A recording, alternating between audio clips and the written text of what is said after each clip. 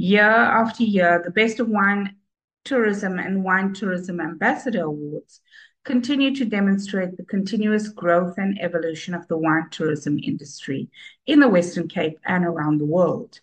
Wineries across the province have showcased their dedication to innovation and excellence in wine tourism by participating in these awards. The winners of the 2024 Great Wine Capital's Best of Wine Tourism and Ambassador Awards, aimed at throughout the Western Cape, were announced recently at the beautiful Benguela Cove Lagoon Wine Estate in Hermanus. A total of 81 wine estates across the Western Cape entered the Great Wine Capitals of the World Awards. All showcased how they are elevating their wine tourism experiences for visitors, illustrating their region's rich culture, history, and wine heritage, as well as demonstrating innovation and sustainability. As we journey through the great wine capitals of the world, we are meeting with Nora Sperling-Thiel, who is the Executive Director at Delheim Wines. Nora studied a Bachelor of Economics at the University of Stellenbosch. And I think that it's always handy to have an industrial psychology degree if you're a winemaker, because then at least you can self-soothe and provide some counseling during the tough times to oneself. But coupled with that psychology, she also studied business economics and graduated, wow, in the same year that I graduated in 1991. Nora has worked extensively in Europe and America, and it's always wonderful to have that global bird's eye view as global citizens to see what is happening in the world of wine, whilst then settling back, coming home to then bring those lessons learned back to our home ground. So, Nora, we've done an interesting introduction to you. You're going to have to live up to all these wonderful qualifications, including a master's degree in business. We're very happy to have you with us on the show, Nora, and it's, time for huge congratulations because Delheim has actually won the Conservation Pioneer Awards in the Great Wine Capitals of the World. So welcome. Thank you, Janet. Thanks for having me on and being able to share the wonderful things we do on the ground and sometimes forget to share with everybody. It's just like we breathe and live it every day of our life. I basically grew up on the farm and it's just a way of life. So thanks for sharing with us. And, I love it when people remind me about what I studied, because then it's, you say, oh my goodness, that was a long time ago, but then not so long ago. And you remember with fondness the year 1991 and who you were in 1991. It's the best anti-aging to do is to reminisce about where we come from and the history that brought us to where we are at this point. Janet, it's also important to note that 91 was one of those, I was going to say load shedding, yes, groundbreaking years in the change of South Africa, and absolutely we've become a true global player since then, and I'm very proud to be able to carry on in a South Africa where we can just build on what we have. So very much think back of 91 as a special year to be part of the new South Africa. Absolutely. It was that year when you could hear the big wheels turning and change happening. It was really a seminal time in the history of our country. Those years when big things happened, you sort of marked those years with, I know this is important and I'm so blessed to be living in this time and seeing it. So definitely have to agree with you there. So Nora, from all of this international travel in Europe and America, what did that do for your vision coming back to SA? I think the global perspective in a country where we have one of the best tourism offerings in the world. We are blessed to be living on a property here in Stellenbosch where we grew up, which is, some people say paradise, and I keep getting reminded that I'll be disappointed with heaven when I die because I'm literally living in heaven. So to be able to see what we have and what we can offer people who visit our beautiful country really was part of that travel experience, work experience, and coming back and applying an open mind to what's possible in South Africa. And South Africa just has every possible opportunity. If we just think about it, we can basically do it. So, yeah, it was a wonderful time to experience the opportunities out there and the opportunities for us in South Africa. Now, Nora, you've won the Conservation Pioneer Award. What do you believe places Delheim and the work that you do head and shoulders above the other entrants? What gave you this win? I think it's years of building up towards actually entering the competition with determination. A team that 4 years ago we set out and said we want to win the award. So we really gave it all our effort to work on projects and to share the stories that actually we've been doing for over 20 years, but sharing it with people, we keep forgetting to actually put it in a format that we share it with the wider public. So in 2001, we actually started what was then a very small conservancy with 5 farms. And today I chairperson the Greater Simonsberg Conservancy with over 30 wine farms around the Simonsberg. So we have thousands of hectares of conservation that we help farmers do alien clearing on. We do fire management planning. We do conservation management plans for the farms. So that's my spare time hobby. That is a phenomenal growth curve, considering yes, the number of, the onboarding process and getting people to buy in.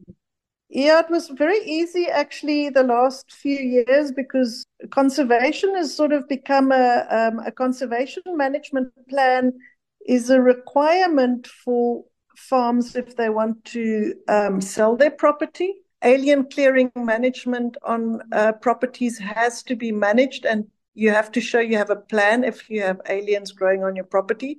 So that sort of pushed a lot of properties into realizing there's value in conservation management plans. And because we already had the non-profit organization we formed 20 years ago in place, it was the perfect vehicle to start actually working larger scale for the neighbors and everyone around the mountain. So that's been a phenomenal success story. And we've had a lot of support from government in terms of working on fire, working for water, land care. So that is just something I do on the side. For Delheim, we started the volunteer hacking alien clearing group on Saturdays during COVID. It was a time where I was just keen to get out and about, and so we invited anyone who feels like getting out on a Saturday morning early. And so we've celebrating 3.5 years now of actual monthly hacking. We've made huge progress there. So if anybody feels like joining us, every second Saturday of the month at sunrise, we meet, we do alien clearing, and then we have some coffee up in the mountain, see the sunrise over Table Mountain, and literally do alien clearing. We always end it off with a glass of wine afterwards. So that's the one volunteer project I run. On the wine side, vineyard management. What a wonderful way to keep conservation actively going and engage people. Because, quite often people feel conservation is something that needs huge effort. It's something that is separate. But I love that they can come and do a simple exercise and be part of that process, and it makes it so accessible. So well done on that. Thank you. We encourage families with their kids to join us. It's a wonderful morning out for a family. So just always keen to have more new members joining us, even if it's just for one Saturday always open for people to just have a experience in nature. Then in the vineyard, Wonderful. Well, we'll certainly rally up some troops when we're heading out to you. Yes, we're going to definitely put you to work. You'll just need to bring the right gear. So we'll remind you what to wear. In the vineyards, we've been for many, many years, we plant corridors of fynbos in between the vineyards so that there's space and place for animals, little hojas and snakes and everything to feel at home. So that is brought wildlife and wildlife corridors. We have everything from otters to leopard, caracal, bokkies, duikers, just to name a few, porcupines running around on the farm. So it helps to give them safe space to move around on the farm, and it brings wildlife back in, which helps protect against diseases in the vineyard. So that's been a very positive move. Conservation keeps that whole ecosystem going, keeps it active, keeps it healthy. Yes. So that's sort of the on the ground. I mean, everything from introducing ladybirds into the vineyards to do pest control. We do in winter. Last year we did fertilization in the vineyards by planting daikon radishes mixed with peas. You know, it was just wonderful to see how we refertilize the soil with natural vegetables that we planted. So it's expensive, but it's really, we've got some of the healthiest soils in the winelands measured in the last couple of months. Cordelia, who runs the vineyards, was very proud to say that they've just been measured on some of the healthiest vineyard soils in Stellenbosch. So all in all, it's not just fynbos conservation, but also healthy soils in the vineyard. It's amazing how all of these processes contribute to creating an ecosystem that works and yields things that, you know, sometimes are beyond our expectation. But how phenomenal to see it all just click into place. You know, nature is so symbiotic. I think if you start something, it creates a chain reaction, and it's pretty phenomenal.